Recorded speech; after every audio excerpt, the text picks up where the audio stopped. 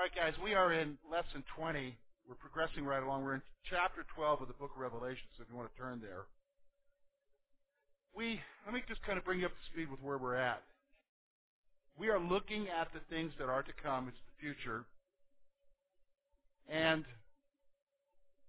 we've been looking at really what John has seen, the Revelation. And what he sees in the future is a series of judgments. So he saw the seal judgments, and so there were 6 immediate judgments. And then the 7th seal revealed the 7 trumpet judgments, which we saw that some of those, there were the 3 woes included in those, and they were pretty devastating. In fact, the 3rd woe is the sounding of the 7th trumpet. And what we're going to see is that 7th trumpet is going to reveal to us later what it is. But right now, in chapter 12, John sees something else that he needs to report to us. He's going to see, we're going to look at it today, the woman, the dragon, and the child. And so we're going to look at verses 1 through 17 of lesson 20. Now we're really progressing right along here. We're going to be done here soon. So we're looking at lesson 20 here. We only got 9 more lessons after this, and then we'll be done with the book of Revelation. So I want you to notice with me, first of all, he sees the woman. Look at verses 1 and 2. Now a great sign appeared in heaven, a woman clothed with the sun, with the moon under her feet, and on her head a garland of 12 stars. Then being with child, she cried out in labor and in pain to give birth. Okay, so let's, first of all, the appearance of the great sign. John sees a great sign that was a symbol of what God is about to reveal. John sees a great sign that was a symbol of what God is about to reveal. John sees a great sign that it was a symbol of what God is about to reveal. So we see that there in the first part of verse 1. Then he sees a woman. John sees a woman who symbolizes Israel.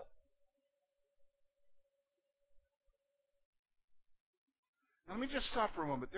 One of the big debates, how many of you have noticed that there are a lot of different beliefs concerning the return of Jesus Christ? How many of you have noticed that?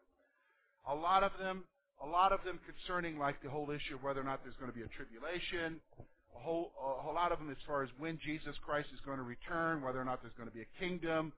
And one of the big issues in the whole discussion of eschatology, as it's called, the study of end times, or the theology of end times, is the whole issue concerning Israel. Now, some of our Reformed brethren do not hold that there is a future plan for Israel. Does everybody understand that? So when you're talking to people, one of the key ingredients to understand where they're coming from is how they view Israel, and whether or not there is a future plan for the nation Israel, and so forth. We believe that there is, and we see that from the Scripture, and this is one of the places that we see it, is that God has a future plan because He has promises that have not yet been fulfilled for the nation of Israel. Now, our Reformed brethren like to say that those promises are now for the church, but we view as that the church is distinct from Israel, and that God has a future plan for Israel. Does everybody understand? So he sees a woman who symbolizes Israel. Now, here's what he wants you to see. The woman gives birth to a child who is what? Jesus Christ. The woman gives birth to a child who is Jesus Christ. Now, again, where does Jesus come from? What nation does he come from, folks? Israel. Yeah, he comes from Israel. He's Jewish. So I want everybody to understand that. When you see pictures of Jesus, I'm going to be honest with you, they are not accurate pictures. They are Renaissance art portrayals of Jesus, who tend to be what? Where did Renaissance art come from, folks? Europe, Italians. Yeah, do you understand what I'm saying? In fact, it's well known that the great masterpiece, the great artists who drew those masterpieces or painted those masterpieces would have people sit to model for their pictures, and they would have people sit as Jesus and so forth. So I want you to understand, Jesus, by his very human nature, is Jewish. He's Mediterranean Jewish. So he probably looked like a Mediterranean Jew. He didn't look like a European. So I want you to understand that. So what we see here is that the woman gives birth to a child who is Jesus Christ. Now, John sees something else here. Look at verse 3 and 4. And another sign appeared in heaven. Behold, a great fiery red dragon, having 7 heads and 10 horns and 7 diadems on his head. His tail drew a third of the stars of heaven and threw them to the earth. And the dragon stood before the woman who was ready to give birth to devour her child as soon as it was born. Okay, so we're going to look here and see what the red dragon is. John sees another sign of a great red dragon. He sees another sign of a great red dragon. Now, notice how he's described there. It really is not, it's really, again, the emphasis here is on the dragon, not how he looks. I mean, it tells you how he looks here. It says that he has, 7 heads, 10 horns, 7 diadems. And so we don't really need to focus on what does that all mean. We just need to understand that there is an appearance, he sees a sign of an appearance of a dragon. Now let's go on. Now here's the actions of the dragon. The dragon extends his authority over a third of the angels.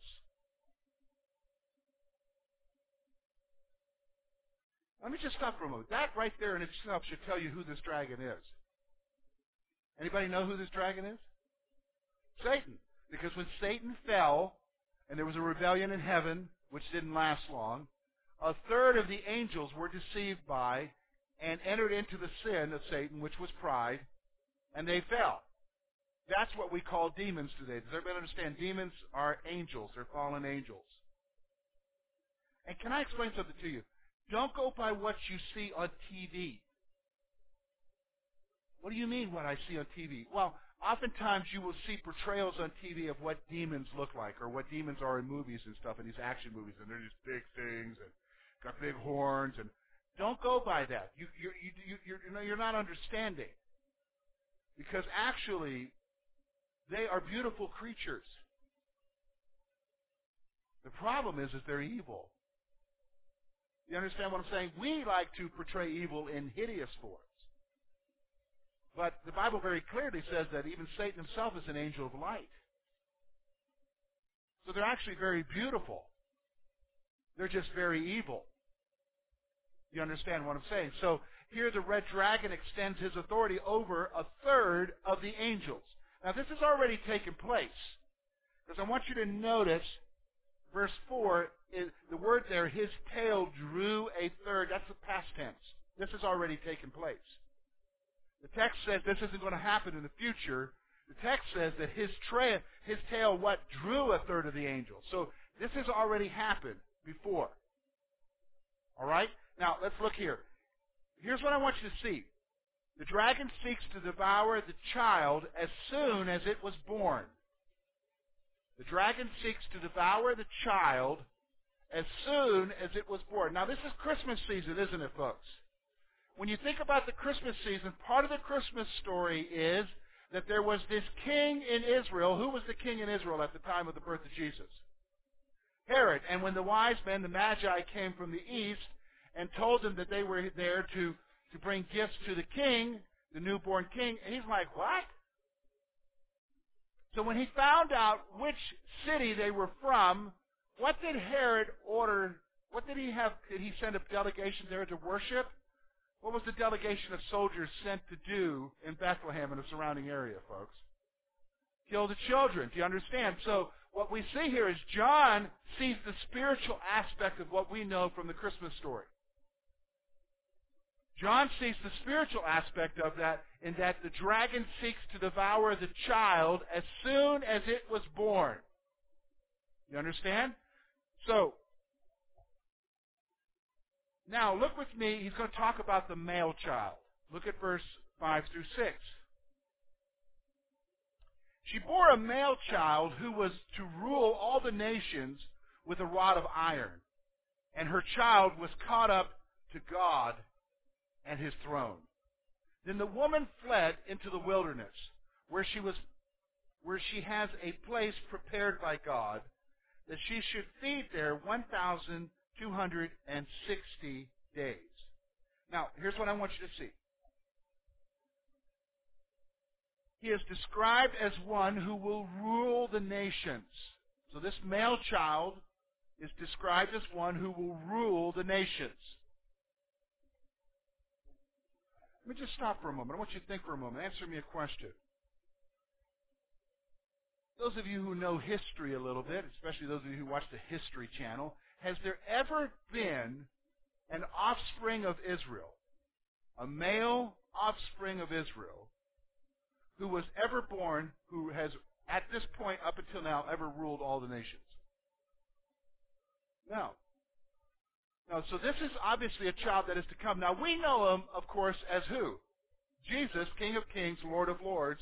He is going to rule the nations, so he's describing one who will, in the future, rule the nations. This child will rule the nations. Now, here's what I want you to see. He was caught up to heaven to assume the throne of God. He was caught up to heaven to assume the throne of God. Now, again, who did this, folks? Who ascended to heaven? Who's the only one we know of that ascended to heaven? Jesus Christ. We see there the resurrection and the ascension. Now, after that happens, I want you to see something. Verse 6 tells us that the woman flees from who? The woman will flee from the dragon, because now the dragon is trying to destroy who? No, not Jesus. Israel, the woman.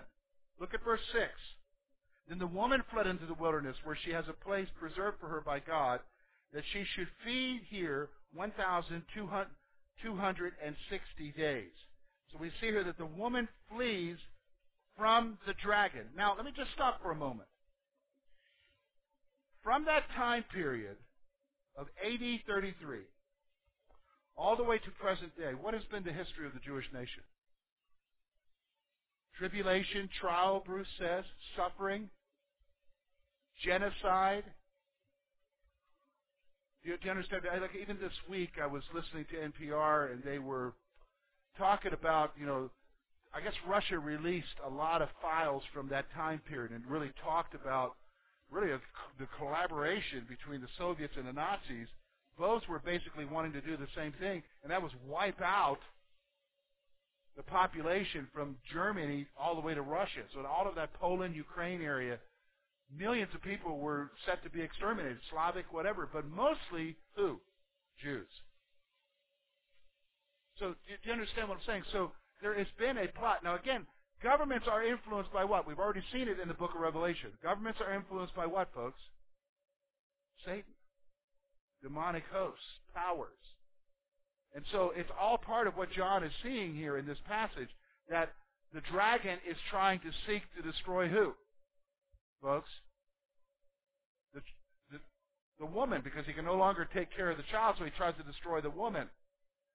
Now, here's the next point I want you to see. She is preserved. She will be preserved by God for 3.5 years. When you take that time frame there of the days, it works out to be 3.5 years. Which, to be honest with you, is significant, but because we've already seen that many times already in the book of Revelation, and it's within that period of those 7 years of the tribulation. So she'll be preserved for 3.5 years. I tend to believe it's the last part of the 7-year period. You understand? Because what we're looking at is these judgments, which are right before the return of Jesus Christ. So we're kind of talking about she is going to be preserved for the last 3.5 years of that tribulational period. Now, I want you to notice something, verse 7 through 12. And war broke out in heaven. Michael and his angels fought with the dragon, and the dragon and his angels fought. But they did not prevail, nor was a place found for them in heaven any longer. So the great dragon was cast out, the serpent of old, called the devil and Satan, who deceived the whole world, and he was cast to the earth, and his angels were cast out with him. And I heard a loud voice saying in heaven, Now salvation and strength and the kingdom of our God and the power of his Christ have come, for the accuser of our brethren, who accuses them before our God day and night, has been cast out. And they overcame him by the blood of the Lamb and by the word of their testimony, and did not love their lives to the death. Therefore rejoice, O heavens, and who dwell in them. Woe to the inhabitants of the earth and to the sea, for the devil has come down to you, having great wrath, because he knows he has a short time. Okay, so let's take a look here. We're looking at Satan being cast out of heaven. A war takes place between Michael and his angels and the dragon and his forces.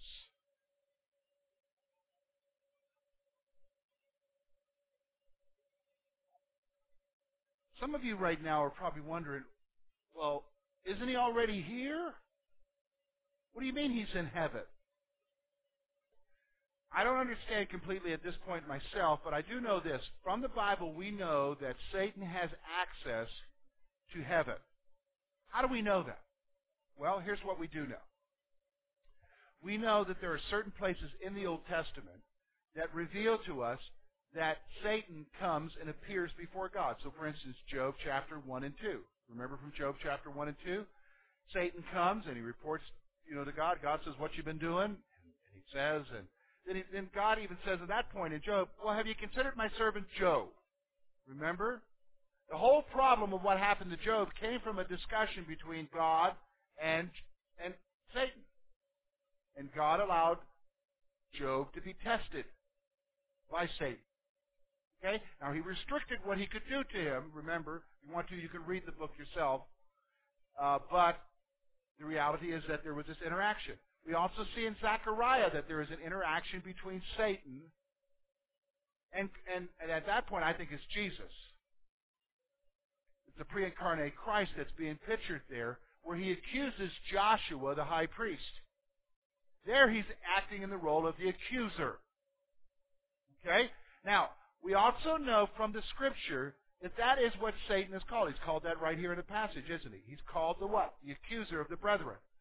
Now, if he's just here doing his thing, how does he accuse the brethren?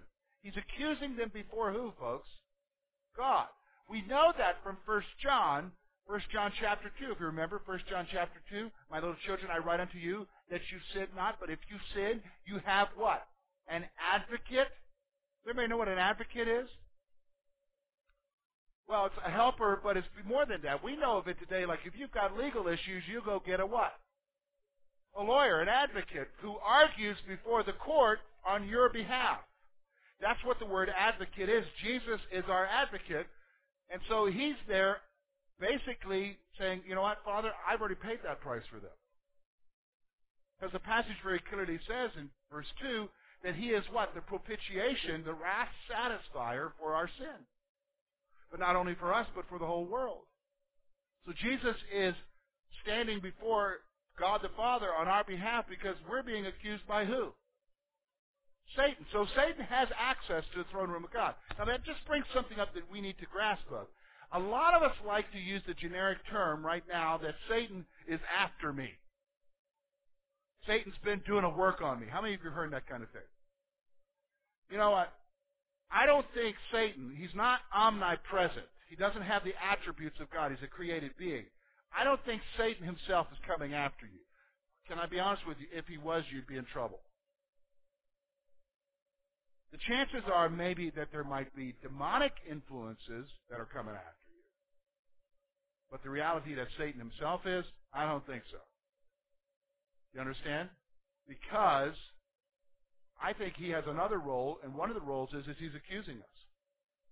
But what we see here in this passage is that there's a great war that takes place between Michael, the archangel, and his forces, and Satan and his forces. Now, let's go on here. The dragon is defeated and cast out of heaven with his angels. So what happens now is a war takes place. Now let me explain something to you. Remember what I said. Now this is not your normal war, because when we warfare, people get killed. This is not what's taking place here. These are spiritual beings. They don't die. You understand what I'm saying? They don't die. Does everybody understand? Spiritual beings don't die. I want you to write that down somewhere on your page. Spiritual beings don't die. Does everybody understand that? Do you realize that you are a spiritual being who inhabit a body of flesh? Now, one day, your body is going to die. But are you going to continue to exist? Yes. Now, what happens is this is the whole question that we present is when your body dies, where will you spend eternity? Because you're going to continue to exist. This is what the issue of salvation is about. So the dragon is defeated and cast out of heaven with his angels. So there's a war that takes place, but the forces of evil are overcome. They're not destroyed, but they're overcome because they're angelic spirit beings. Now let's go on now. There's the identity is given for the dragon. John identifies the dragon as Satan, or the devil, or Beelzebub, or many other names that he could have. All right? Now, there's a proclamation. John hears a hymn of praise that proclaims the coming demonstration of power. Look there at verses 10 through 12. You see basically a praise that there is going to be a coming demonstration of power. It's basically proclaiming praise because who is overcome? Who is defeated? Satan. Now, what I want you to see is, look at verse 12. And he pronounces a woe on the earth, on the inhabitants of the earth, for the devil has come down to you, having great wrath, because he knows his time is short. Here's what I want you to understand. Satan knows that he is defeated. Satan knows what his future lot in life is. He knows that he is destined for the lake of hell, the lake of fire. Do you understand what I'm saying? Satan knows that. Let me just go ahead and explain something to you. There's something I need to correct, because maybe you're here and you're deceived by, again, TV or Hollywood or whatever, or popular thinking. Satan isn't in hell at this point. Satan doesn't even come out of hell. Hell is a place of punishment. When you go to hell, you stay in hell. Do you understand what I'm saying? Satan is not the dominion there. That really comes out of the Renaissance period. I think some of it goes back to, I think the popular work back in Renaissance was Dante's Inferno.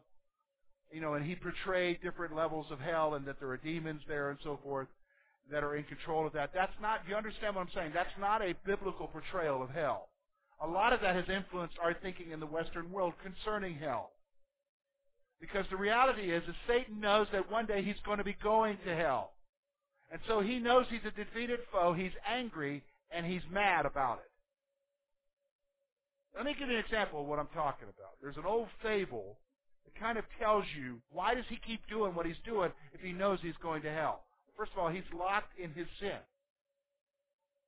Do you ever notice somebody who's so consumed with what's destroying them that they just can't see, no matter what you try to do to talk them out of it, they can't get out of it? How many of you know what I'm talking about? I've talked to people like that, okay?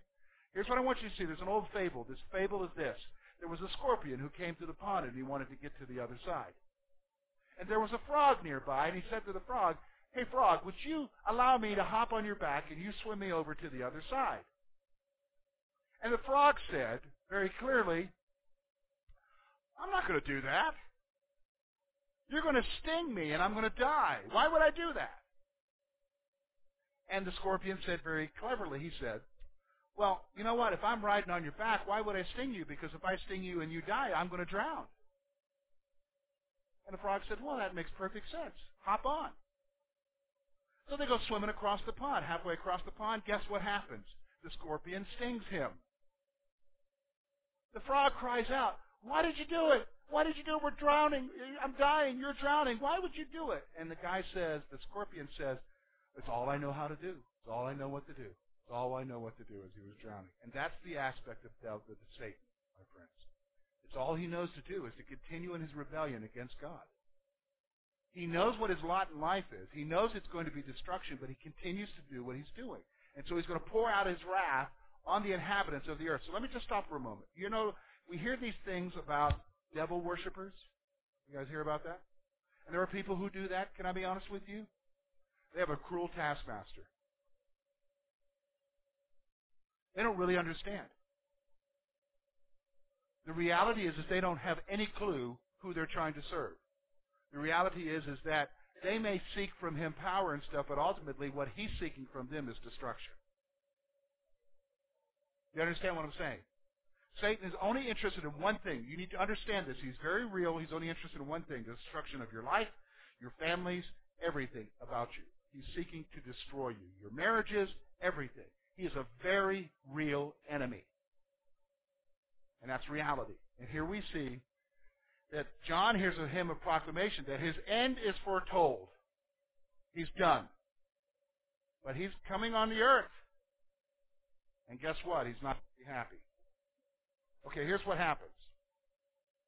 We see now that the offspring of the woman is persecuted by the dragon. Look at verses 13 through 17, and this is where we're going to finish up today. Now, when the dragon saw that he had been cast to the earth, he persecuted the woman who gave birth to the male child. So again, he's after the woman who gave birth to the male child. Who's the woman, folks? Israel. All right? But the woman was given 2 wings of a great eagle that she might fly into the wilderness to her place, where she is nourished for a time and times and a half. Again, that's time, for a time, times and a half, 3.5. From the presence of the serpent. But the serpent spewed water out of his mouth like a flood after the woman, that he might cause her to be carried away by the flood. But the earth helped the woman, and the earth opened its mouth and swallowed up the flood which the dragon had spewed out of his mouth. And the dragon was enraged with the woman, and he went to war with the rest of her offspring, who kept the commandments of God and who have the testimony of Jesus Christ. So let's take a look at a few things here. First of all, the persecution of the woman. The dragon turns his attention to persecuting Israel. This is why I'm saying to you that there is a future plan for Israel. Let me just stop for a moment.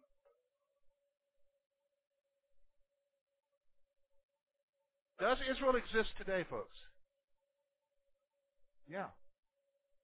I think it's very significant, and even some of the Reformed brethren cannot help but recognize that there is a significance to the fact that in 1948, Israel returned to Palestine. Period. Now, you may not agree with everything the way Israel does right now, and you shouldn't. But the reality is that they have a plan for the future. There's a plan for them for the future.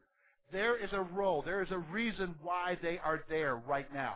For instance, how many Hittites do you know? Anybody met a Jezebite? How many Canaanites do you know?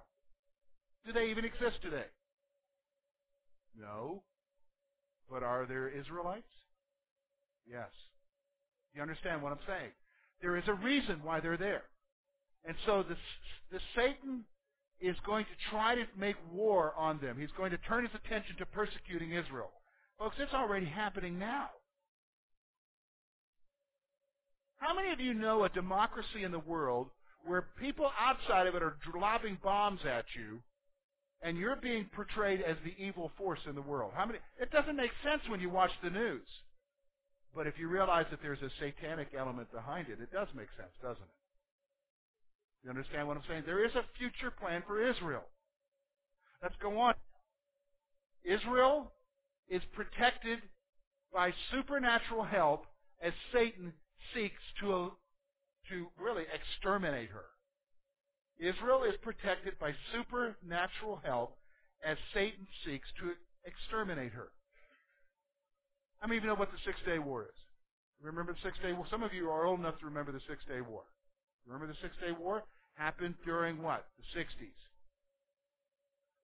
If you read the accounts of the Six-Day War, Israel was overwhelmingly they didn't have enough to take on the armies that were coming after them. Who won that war, folks? Israel did. Do you know what they ascribe it to? A miracle from God. Do you understand what I'm saying? There is a supernatural protection going on here because, why?